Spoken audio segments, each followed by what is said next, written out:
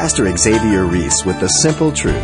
Faith is the result of a person's brokenheartedness through the conviction of the Holy Spirit to see your need of a Savior, your lostness, the wrath of God upon you. And by His grace allows you to make a decision and you repented of your sins. You saw yourself poor in spirit to deserve salvation. You're saved by grace through faith and not of yourself as a gift of God. Ephesians 2:8-9. By the grace of God, that which He will reward us, He did through us.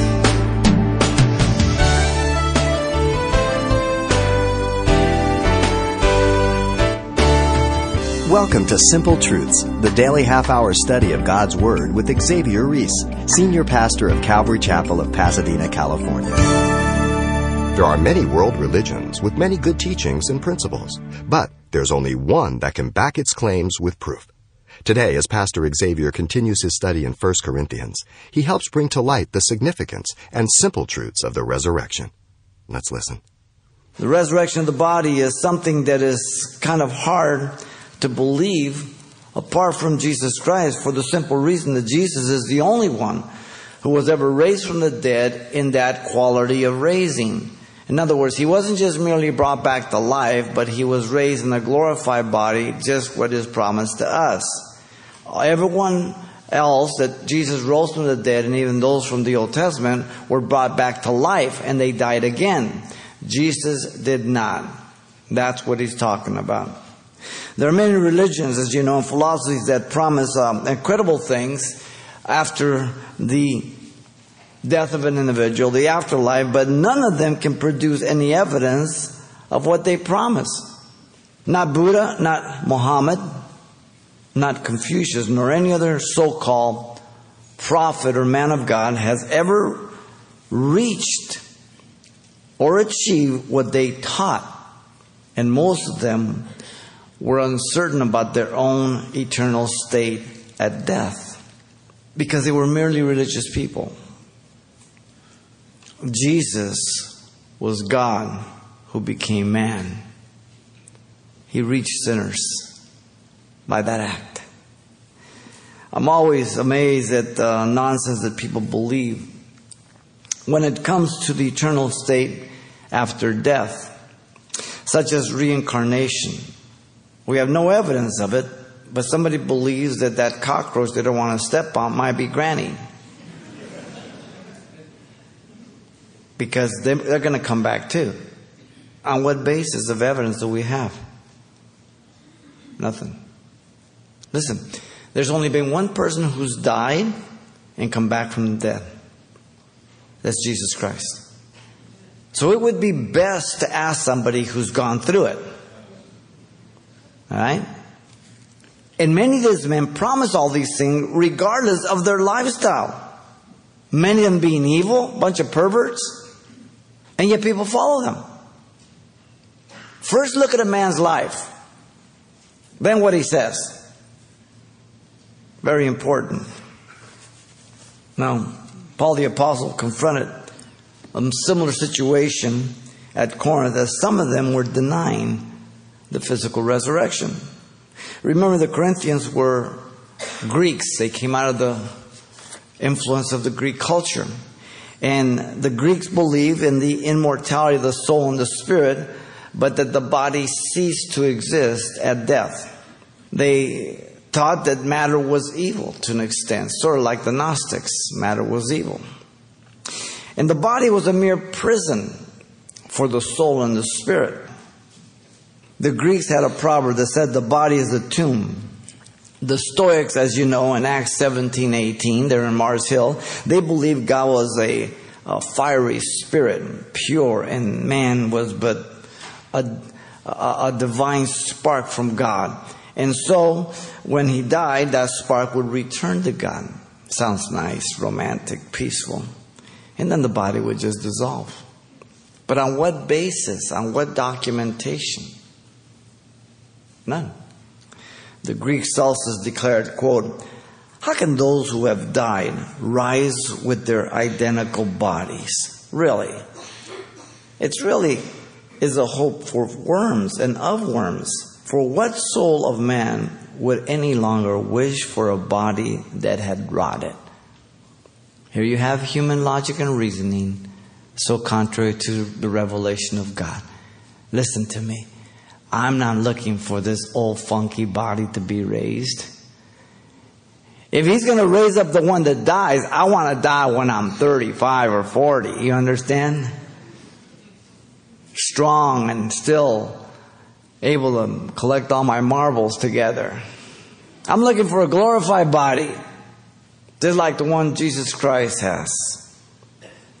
Whenever a man attempts to reason and understand spiritual things of God with his natural abilities and measures the capacities of God by the achievements of man, his conclusions are always going to be equated as foolish when he considers the things of God.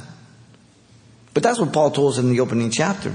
In chapter 2, verse 14, he says, the things of God, the spiritual things, are considered as foolishness to man, because we lean to our understanding. The proposition here that places the question in verse 12, posed to the Corinthians, sets the stage for the discourse to correct the doctrinal problem, which is answered by 8 implications if a person denies the physical resurrection of Jesus Christ. This is the key proposition. We're going to take one at a time. Let me read the text. 15:12 says, now, if Christ is preached that He has been raised from the dead, how do some among you say that there is no resurrection of the dead?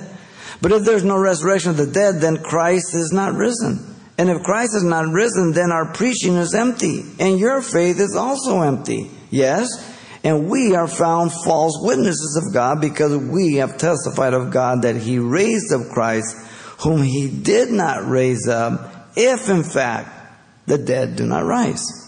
For if the dead do not rise, then Christ is not risen. And if Christ is not risen, your faith is futile, and you are still in your sins. Then also those who have fallen asleep in Christ have perished. If in this life only we have hope in Christ, we are of all men the most pitiable. Masterful job that Paul does here. First implication is that it contradicted the gospel and the proclamation. Verse 12 and 13.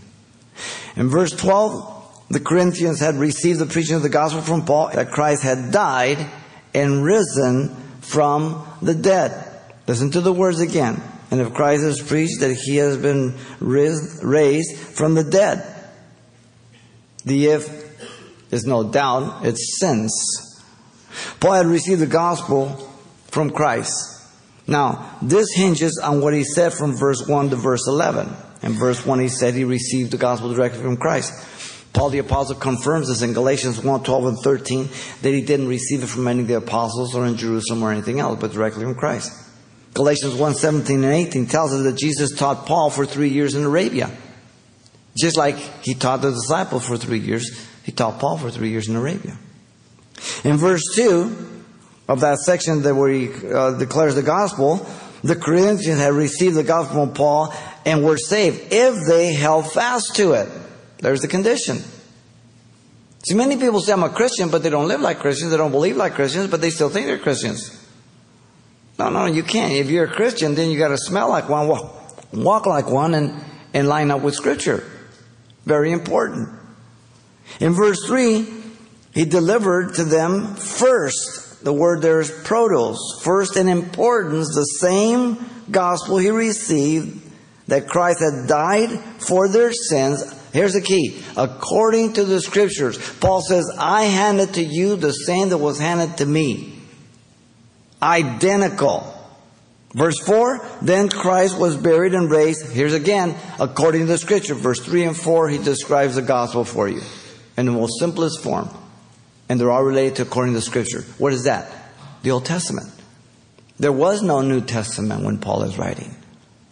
He's referring to the Old Testament completely. The fact that Jesus was raised is emphatic in the Greek.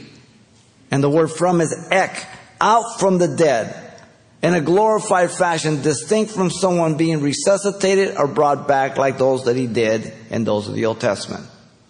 The perfect passive tense there also indicates Jesus was raised and remain risen, indicating the resurrection as an abiding fact. This appears 6 times. The fact that he rose and remained risen. Verse 12, 13, 14, 16, 17, and 20. Now, if God says it one time, believe it. When he says it 6 times, pay attention. What's under attack? The fact that he rose and remained risen in this glorified fashion, which is a shadow of what's going to happen to us. Then in verse 5 and 6, he gives the evidence of those who saw as eyewitnesses. Jesus resurrected. Peter, the 12, 500, most of them still alive. Some had died already. James, and last of all, Paul. Now the law only required 2 to 3 witnesses for major matters. Murder, adultery, stuff like that. Our law that we have here in the United States, jurisprudence, we need sometimes one, sometimes 2. But when you're talking about 500 at all at one time, all the evidence that's there, the people that saw, amazing. Jesus constantly declared that he was going to be raised from the dead after he was crucified. He mentioned his death and resurrection together always and never separate from the confession of Caesarea Philippi by Peter. Thou art the Christ, the Son of the living God. From that point on, Jesus walking under the shadow of the cross, 6 months from the cross, he's headed to Jerusalem, and he mentions always together. Now notice also here in 12 that the Corinthians' denial of the resurrection was by some of the Corinthians, not all. And that's important. How do some among you say that there is no resurrection of the dead? So their message was a contradiction to the gospel that was proclaimed by the apostles, that the resurrection of the dead, premised upon the resurrection of Jesus Christ. It's very simple. Having faith in a good conscience, 1 Timothy 1, 19 and 20 says, which some have rejected concerning the faith, have suffered shipwreck, of whom Hymenaeus and Alexander, whom I delivered to Satan, that they learn not to blaspheme. What were they saying? Well, over in 2 Timothy 2, 17 and 18, it says, Hymenaeus, and then another individual is mentioned, Philetus, are of this sort, meaning like a cancer, like gangrene, who have strayed concerning the truth, saying that the resurrection is already past, and they overthrew the faith of some. Now, Paul didn't say they were never really born again. He says he overthrew the faith of some, and he calls them out by name because they're dangerous to the church. What's Paul afraid of in 1 Corinthians? Of some believing this deception. Paul could say, listen, don't worry about it. Once saved, always saved. They don't have to worry about it. They're going to be in heaven. He wouldn't have to write any letter of the New Testament then. He wrote them because they were in danger. Because he's a concerned father. Just like your children can be abducted, injured, the danger is a possibility. So Paul spiritually believes so. Notice their message was a surprise to Paul. By the very question, how do some of you say that there's no resurrection of the dead? It's an astonishment to him. How could you believe this? If you're a parent, you understand Paul. You would say to your son or daughter, how could you have believed that man, what he said? You live with us. We've taught you better. The conflicting message did not stop there, for they were also baptizing for the dead in verse 29. Though it wasn't a biblical doctrine, though we don't practice it, it's not right. The Mormons practice it. But Paul doesn't even deal with it, but he says, listen, okay, so you don't believe in the resurrection. Let me ask you a question. Why the heck are you baptizing for the dead then? And he just leaves it there. That's a rebuke for the doctrine and their practice. And their denial of the resurrection. Look at 13. The Corinthians' denial of the resurrection of the dead had a direct consequence to the resurrection of Jesus Christ. But if there is no resurrection of the dead, then Christ has not risen. The dead again is in the plural, speaking of the believer in Christ who had died physically and looked to be raised. If that was their stand, then in effect they would be saying that Jesus never rose from the dead. And listen, He did not destroy death or conquer death. See, when you deny one key doctrine of the Bible, it's like a domino effect. Boom, boom, boom, boom, boom, boom, boom. It affects many other things. And so today people are saying, oh, let's not worry about doctrine. Let's just love one another. Really? We'll be all jacked up. Love is not sufficient. Love becomes perverted. It becomes partial. What keeps me pure is the doctrine that tells me that I'm a sinner. That my bent is towards partiality.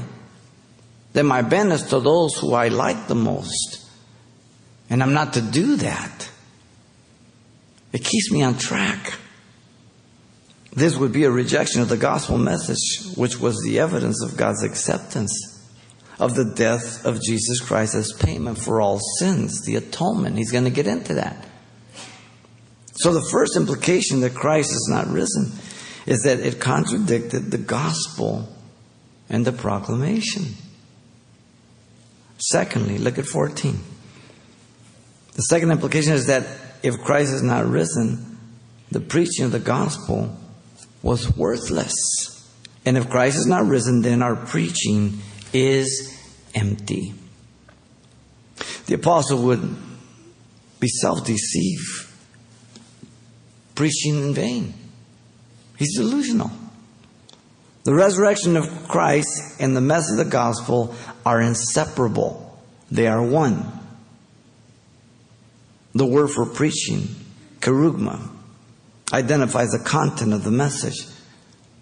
The content is the resurrection. First of Jesus and those who believe in Jesus. The content of the resurrection they preached would be completely empty. The word means void of the absolute promise of resurrection from the dead to those who had believed the gospel. It would be like me selling you some bogus bonds. Tell you, yeah, just buy these bonds and they're mature. In 5 years, you're going to make $100,000, even though I'm only going to sell them to you for $5. And then you go try to cash them. There's nothing there. Empty.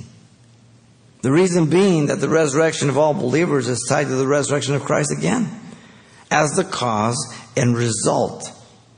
So if Jesus did not rise, then the content of the message is of no value, altogether useless.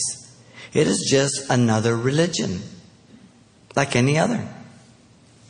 The apostle preached the message of Christ Jesus risen from the grave, and all other apostles from Pentecost on. Their message never wavered. Let me just give you some few examples. In Acts 2:32, the day of Pentecost, Peter said, "This Jesus God has raised up, of which we are witnesses." Eyewitnesses, ear witnesses, field witnesses. They saw him, they heard him, they touched him. Peter, later in chapter 4 of Acts 10, talking to the entire family of the priests that were there at Jerusalem, said, "Let it be known to you all and to all the people of Israel that by the name of Jesus Christ of Nazareth, whom you crucified," in other words, you put him to death, "whom God raised from the dead, out from the dead, by him this man stands here before you whole." Man has just been healed at the gate called Beautiful. In Acts 13:33, Paul in the synagogue at Antioch of Pisidia proclaimed this: "God has fulfilled this for us, their children, in that he has raised up Jesus, as it is also written in the second Psalm, 'You are my son, today I have begotten you.'" Acts 13:33, he quotes the second Psalm, the Old Testament. And we can go from book to book. All the epistles, they all mention the death and resurrection. It is the heart of the gospel. Without it, there is no gospel. If this was not true, then they had embraced empty promises. But they had not. The second implication that Christ has not risen is that their preaching was worthless. Third implication, still on 14, the second half. is that if Christ is not risen, their faith was of no value. And your faith is also empty. The faith of the Corinthians was directly related to their trust and dependency for what the gospel had proclaimed and promised, the content that we just talked about. Some people think that faith is simply believing hard enough and long enough, but that is not faith, but mind over matter and hopeful wishing. It's used by many of the occults. It's used by the New Age movement. It's used in yoga. It's used in contemplative prayer by the emergent church. It used to be called imagery. It just goes around under different labels, but it's occultic. So Christians fabricate their own ideal. This is how they do imagery. You sick? Or just watch yourself and think that you're out here in a nice flowing brook. Imagine the trees, just leaves just flowing real slow. And then Jesus walks up to you and He puts His hand upon you and He heals you. It's called imagery. Suggestiveness, contemplative prayer, mind over matter, positive thinking. All these eggheads that have invaded the church. And it's taught by major denominationals of the day. Certainly by colleges. Biblical faith is related to the revelation of God's Word and the condition to meet in order to obtain the promise. The revelation was that God sent His only Son to die for us, that whoever believes in Him should not perish, but have everlasting life, John 3:16. So faith is based on what God has revealed, not on what I can imagine. Okay? The condition is repentance and turning my life around by trusting God, believing that He did for me what I could not do for myself by providing that sacrifice, and that He would give me a new nature, a new heart, a new mind, and the ability to live the life that He only can live through me by His grace. It's called repentance, 2 Corinthians 7:9. A complete turnaround, 180 degrees. Your pastor used to be walking this way in the world, wholehearted. And I heard the gospel, and he turned me around, and I walked the opposite way. The promise is only as good as the one who makes it. In this case, it's God, then He can't lie. Numbers 23:19. The faith of the Corinthians that saved them was not natural then, but supernatural as the result of the Spirit of God. Faith is the result of a person's brokenheartedness, contrite spirit, through the conviction of the Holy Spirit, to see your need of a Savior, your lostness, the wrath of God upon you. And by His grace allows you to make a decision. You made a decision and you repented of your sins. You saw yourself poor in spirit to deserve salvation. You're saved by grace through faith, and not of yourself is a gift of God. Ephesians 2:8-9. Poor in spirit, Sermon on the Mount, Matthew 5:3. By the grace of God. Listen to me. And nobody's going to be up in heaven at the Bema Seat of Christ like this. Everybody's on their face. Everybody's got their crowns at the feet of Jesus, because even that which He will reward us, He did through us. We deserve hell. We don't deserve heaven. The third implication that Christ is not risen is that their faith was of no value. Pretty heavy implications, isn't it? Pastor Xavier Reese with the simple truth about the transforming work of the gospel.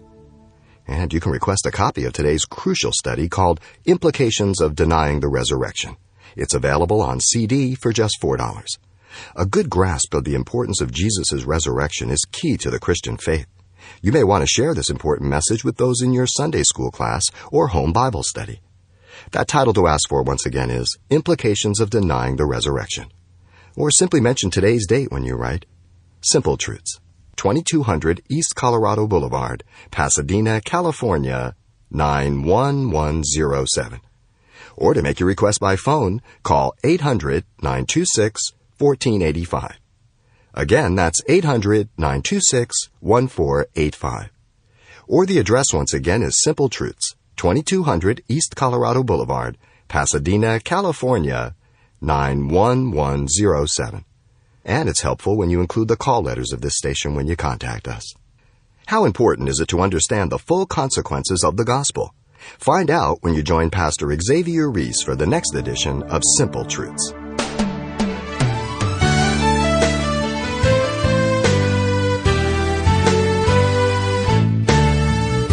Simple Truths with Pastor Xavier Reese, a daily half-hour broadcast, is a radio ministry of Calvary Chapel of Pasadena, California. www.calvarychapelpasadena.com.